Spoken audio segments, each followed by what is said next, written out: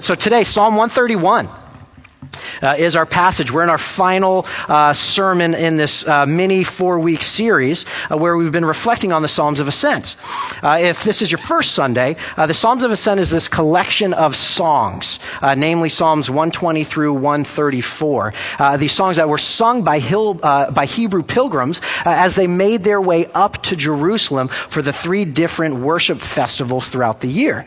And some pilgrims would be traveling for days to get to Jerusalem. And these 15 songs were especially esteemed valuable for God's people on that journey. Valuable above other psalms even, to refresh and to recapture their hearts, to specifically renew their hearts and minds with who God is and what He's done, to reorient themselves back to who they were in Him and His promises for them.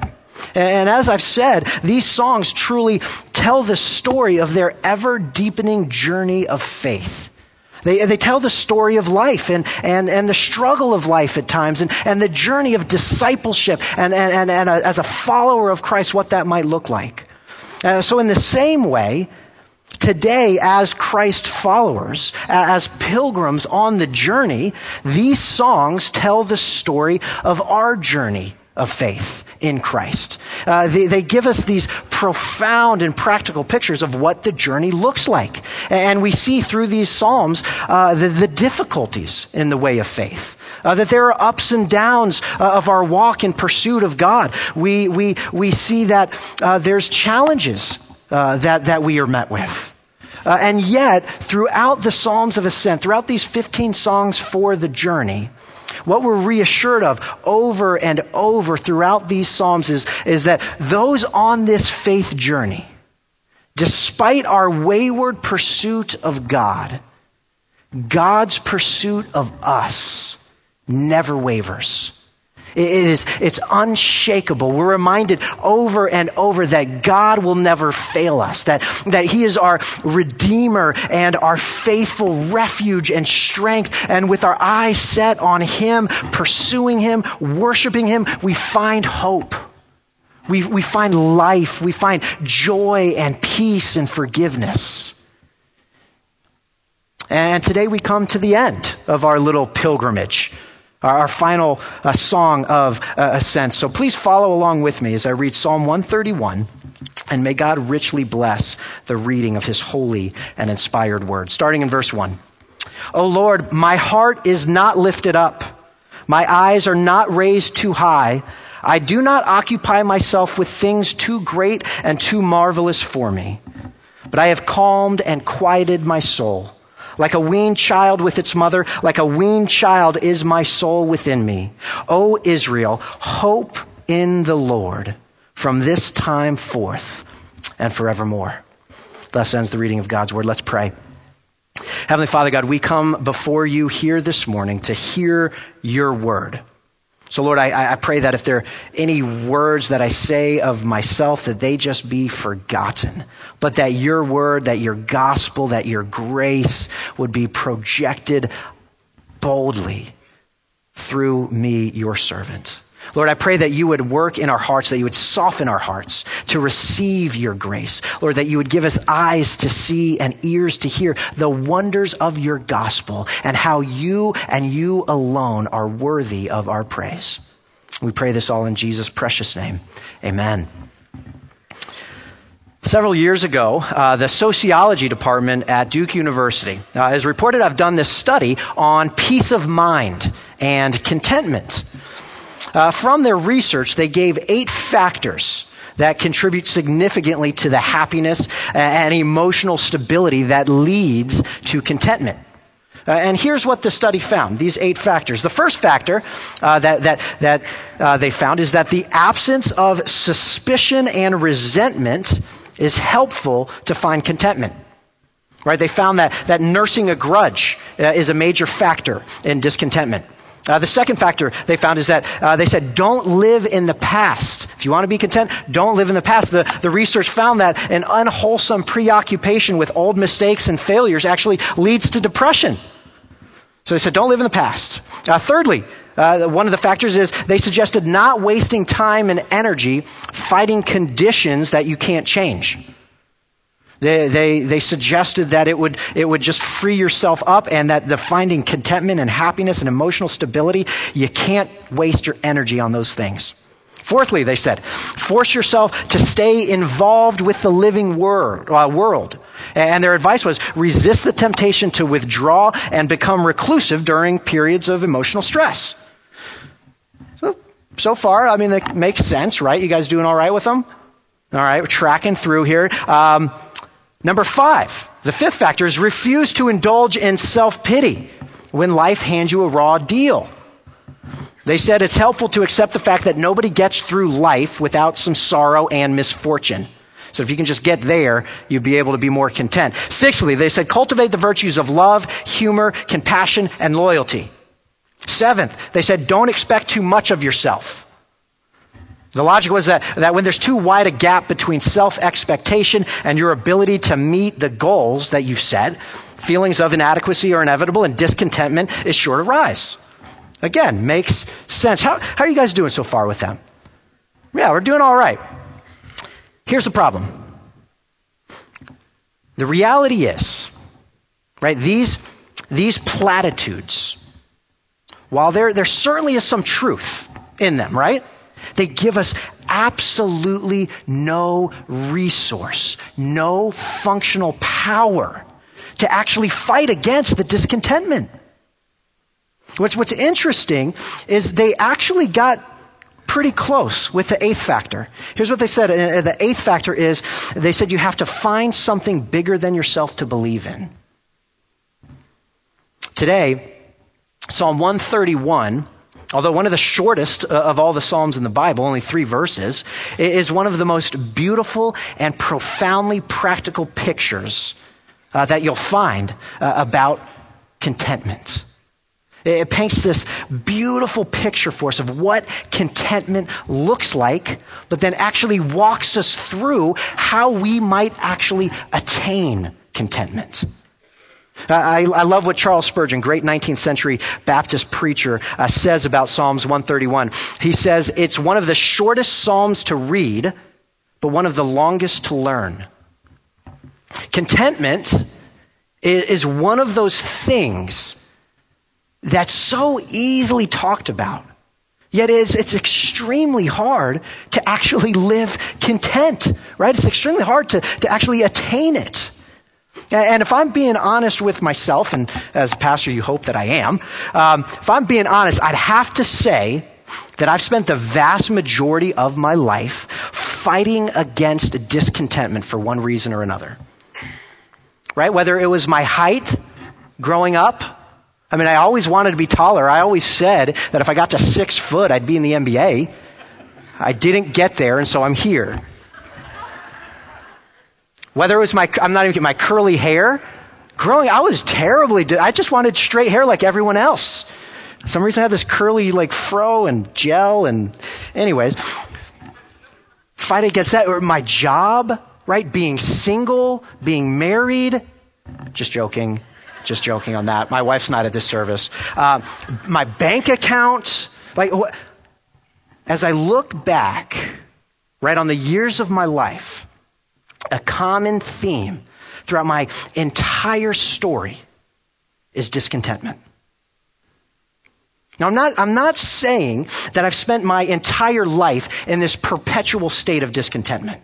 By God's grace, that hasn't been the case. But my goodness, I know the Apostle Paul tells us in Philippians that he's learned the secret of contentment. Reality is I haven't quite gotten there yet. Right? I'm still learning at best. I'd like to think that I've grown a bit, right? But nonetheless, the reality is I have to regularly battle against discontentment. And I don't think I'm alone on that, right? Because we all do at some level. Being discontented is a universal problem. There's not a person in this room that does not struggle in some way or in some area with being content. Every human heart struggles against it. Now, Psalm 131 paints this astonishing picture, an extraordinary image of contentment. And we see it really in verse 2. It says, "But I have calmed and quieted my soul like a weaned child with its mother. Like a weaned child is my soul within me." And King David, who wrote the psalm, as he's describing his contented soul as a weaned child, teaches us some invaluable truths about contentment. And here's what we're going to look at today. Here's what we learned from Psalm 131.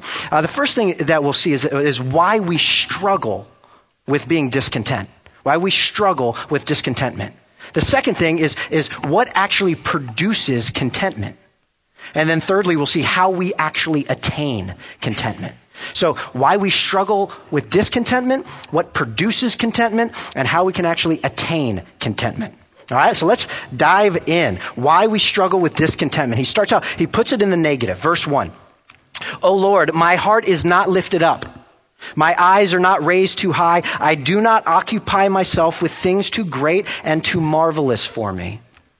I like the NIV translation of it. It translates it like this. "My heart is not proud. Lord, my eyes are not haughty. I do not concern myself with great matters or things too wonderful for me." So do you see what he's saying here? King David, in describing his contentment with the metaphor that we see in verse 2, begins in verse 1 by saying his pride had to be subdued in order to actually gain contentment. He's saying, I had to drive out my pride, and that is why I can quiet my soul. Okay, so David wants us to understand that pride is the reason we struggle against discontentment. Pride is the very root of all of our discontentment. And here's what I mean, and perhaps it'll help to give a definition of pride. I love how Louis Smedes, a Christian author, defines pride. Here's what he writes. He said, "Pride has to do with how we feel about God. Pride is an arrogant refusal to let God be God. It's to grab God's status for oneself. In the vivid image or language of the Bible, pride is puffing yourself up in God's face. Pride is turning down God's invitation to join the dance of life as a creature in his garden and wishing instead to be the creator, independent, reliant on one's own resources." So pride is puffing yourself up in the face of God. Pride is putting yourself in the place of God. Right? The proud heart wants to take God's rightful place in your life. And the Bible says that every single human heart wants to be a supreme being. Here's what I mean. We all want to be our own gods. Right? Because we want to call the shots. We want to run our own lives. We want to decide what's right and wrong ourselves. We want to earn our own self-worth. We want to find meaning in life on our own. We don't want to center our lives around anyone but ourselves. We want to be the very center of the universe. And that's why St. Augustine calls pride the commencement, the root of all sin. Right? Because it's the same lie that got Adam thrown out of the garden and Satan thrown out of heaven. And this "I want to be God" has been the battle cry of humanity ever since. We've been running in our rebellion from God ever since. Now get this, running from God, saying, "I want to do it on my own," and running from him as he gives us the air to breathe, but we're running.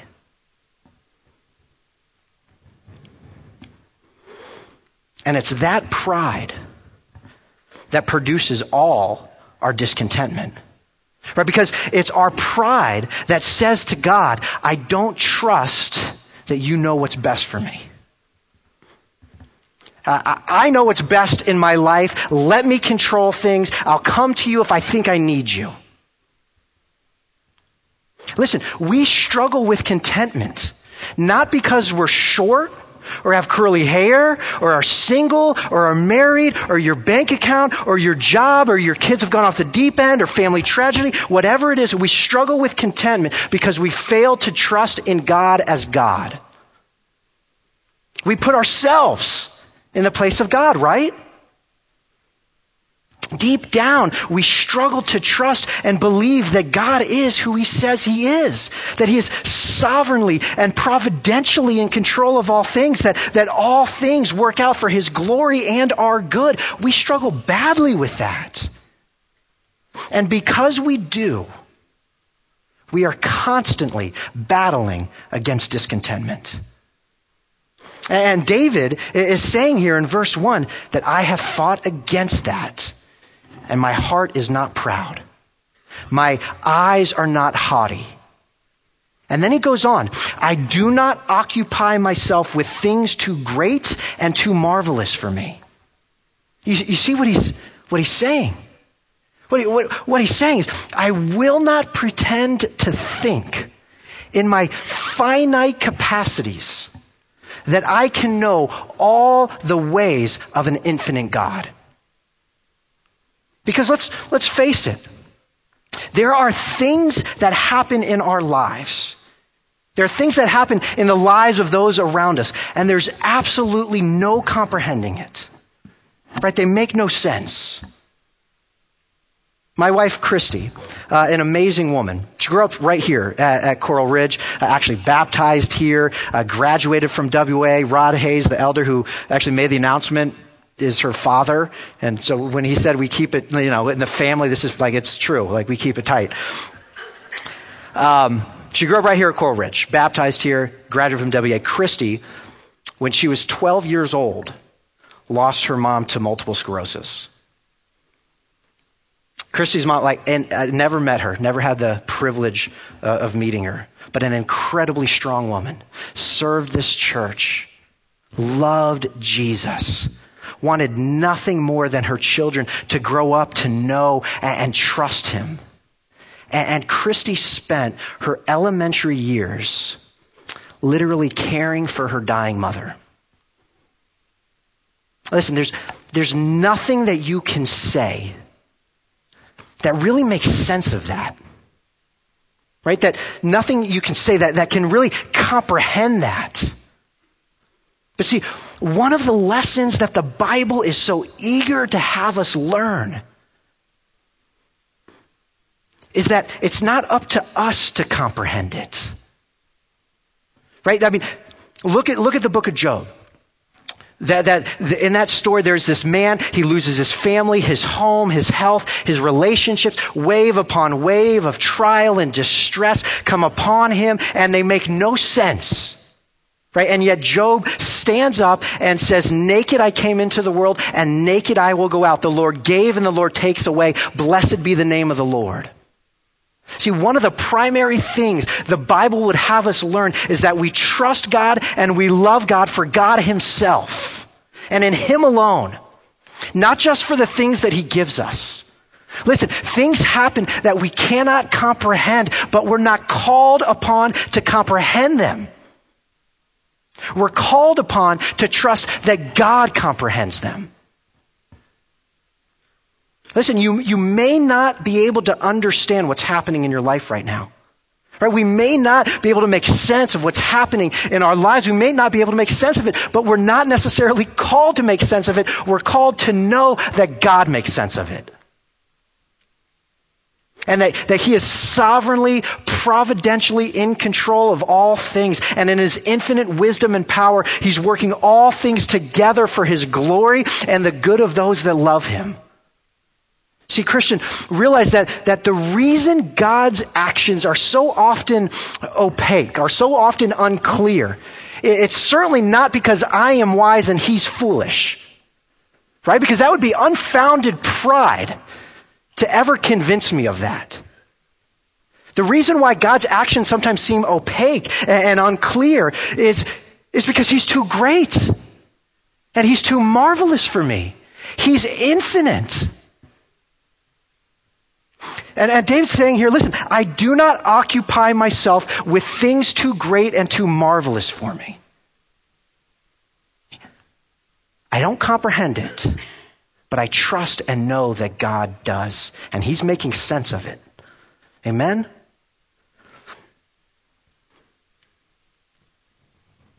So if pride is why we struggle with discontentment. It flows naturally. That humility is what produces our contentment. Specifically, humility or humble submission of the Lord. Take a look at verse 2. But I have calmed and quieted my soul like a weaned child with its mother. Like a weaned child is my soul within me. Okay, so David here describes contentment with this extraordinary metaphor of a weaned child. It's somewhat ambiguous, but here's what it means, and I think most of us can pick up on the image. The process of weaning a child is to withdraw a child's dependency on some object or habit, right? Or more specifically, to accustom the child to food other than the mother's milk or a bottle or a pacifier, right? Unweaned children are crying in their mother's arms until they get something from the mother, namely her milk or a bottle or passy, right? And only then are they quiet. Now, I'm not too far removed from that infancy stage of child rearing. Maybe some of you can recall, but it's amazing to watch a baby go into absolute desperation mode. Right? I mean, having a complete breakdown as if they're on the verge of dying at any moment if they do not immediately get a pacifier. It's madness. Now, for Christy and I, it was with our middle child, Reese. She's now 7 years old, but my goodness, weaning her off of that pacifier when she was 2 was absolutely no joke. One of the hardest times, just weaning. The other kids, not as big of a deal, but for her, it was a big deal, and especially in the car. I don't know what it is about kids and driving, because I know 2 weeks ago my illustration was driving with kids again, but man, it is a struggle. And when we were weaning Reese off of this pacifier, I mean, she would just break down in absolute hysterics, crying for her passy. I vividly remember this one scene where Reese is going absolutely nuts, crying hysterically for what seemed like hours. My then 4-year-old Noelle starts crying and actually desperately yelling at Reese to stop crying. And I'm driving and I'm just like shaking the steering wheel. Christy's just calm as an angel, as she always is. That's a joke. She was going, it was madness. But it was a painful process, weaning our daughter off the pacifier. And see, that's exactly what weaning, it's a process.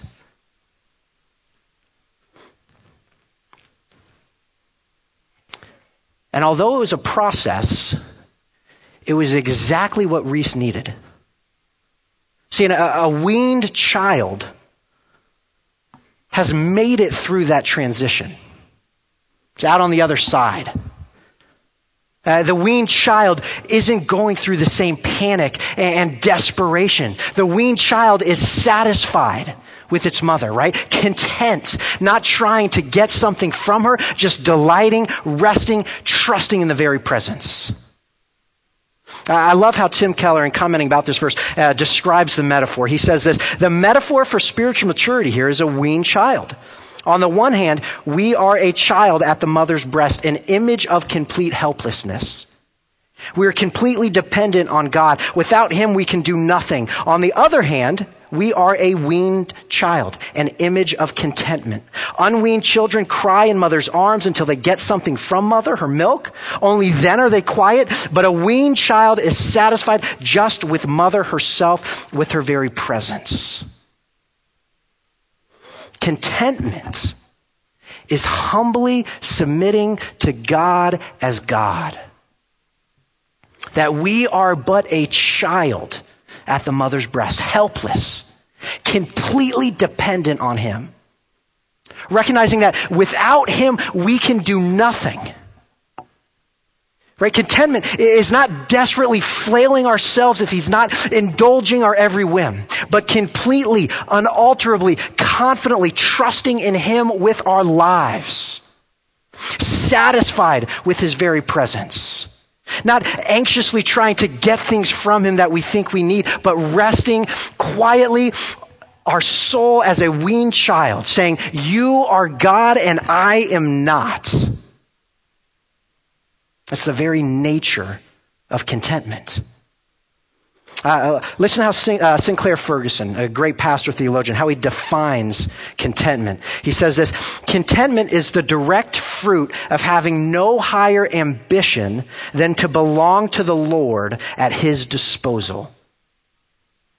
See, a contented soul, complete, confident, satisfied soul, is one who has no higher ambition than to be at the Lord's disposal. It's the one who says, the aim of my life is for God to do with me whatever he wills because he's my Father and I trust him. See, that's what what it means to be content. To have no higher ambition than to belong to the Lord at his disposal. Like a weaned child that's gone through the transition.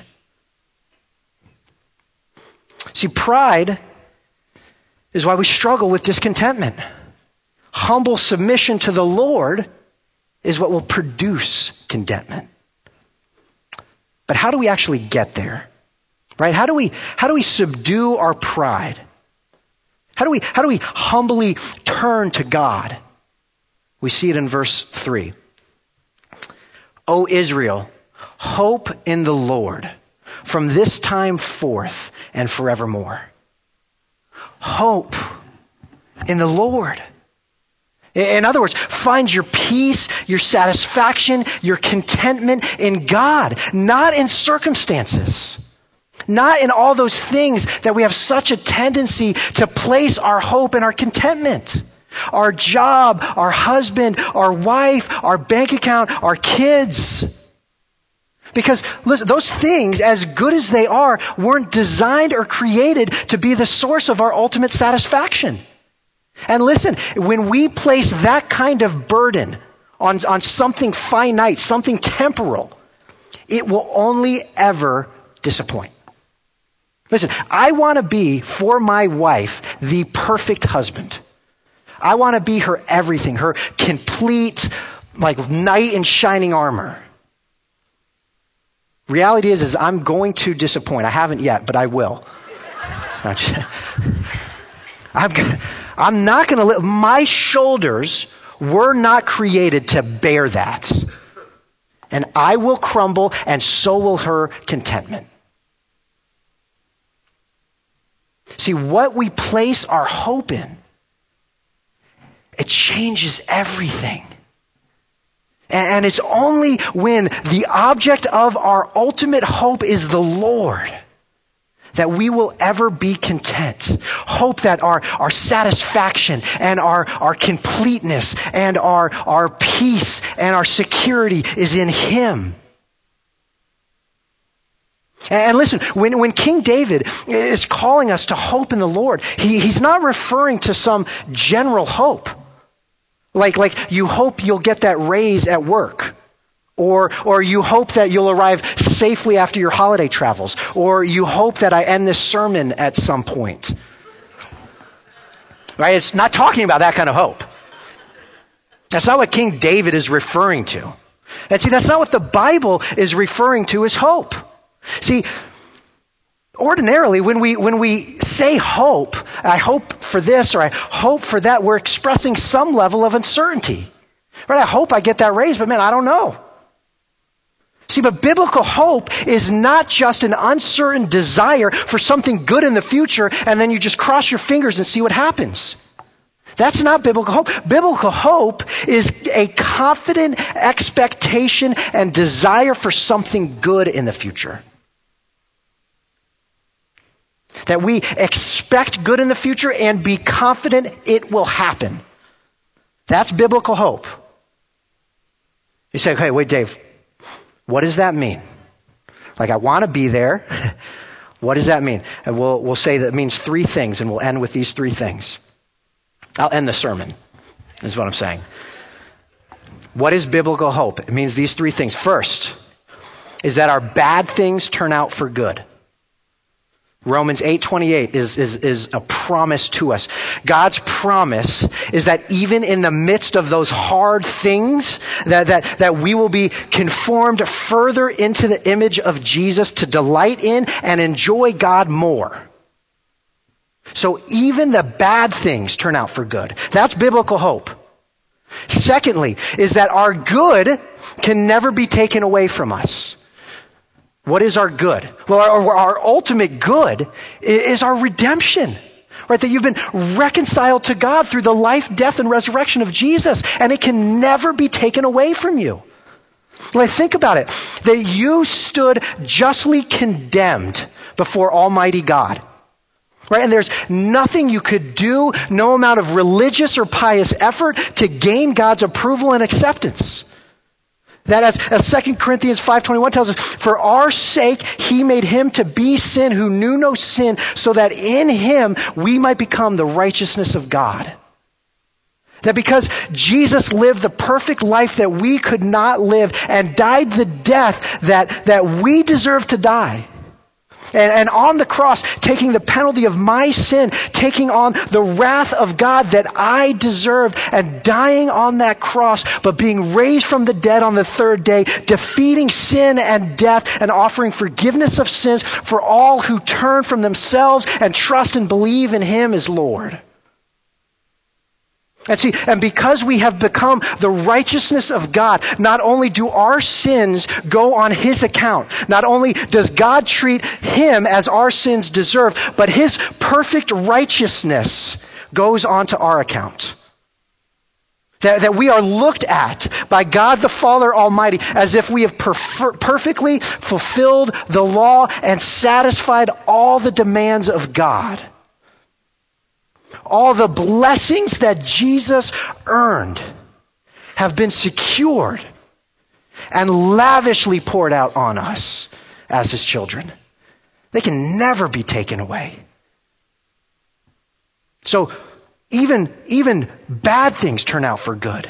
And our good can never be taken away from us. That's biblical hope. Thirdly, our best things are yet to come. Our best things are yet to come. And listen, when faced with tragedy, this one's a hard one. This one's not easy. Right? Because I think we really believe, at least we function in such a way that this life is the best that there will be. Right? And we fail to understand the beauty and joy and love in the new heavens and new earth and life eternal with Jesus. And our perfectly resurrected bodies without sin, without death, without hurt and pain and illness and seizures will be in perfect relationship with our God and Savior, receiving his love and loving him perfectly. Our complete and ultimate satisfaction found in him. Listen, our best is yet to come. That's biblical hope. So my question is, who or what are you putting your hope in? Put your hope in the Lord, in the infinite, living God. See, a weaned child is not just someone who knows all this in principle, but someone who has massaged these gospel truths into the fiber of your being and then continually and daily massages it deeper. See, this quiets the soul into extraordinary contentment, subduing our pride and humbly submitting, depending, trusting. Hope in the Lord from this time forth and forevermore. Amen.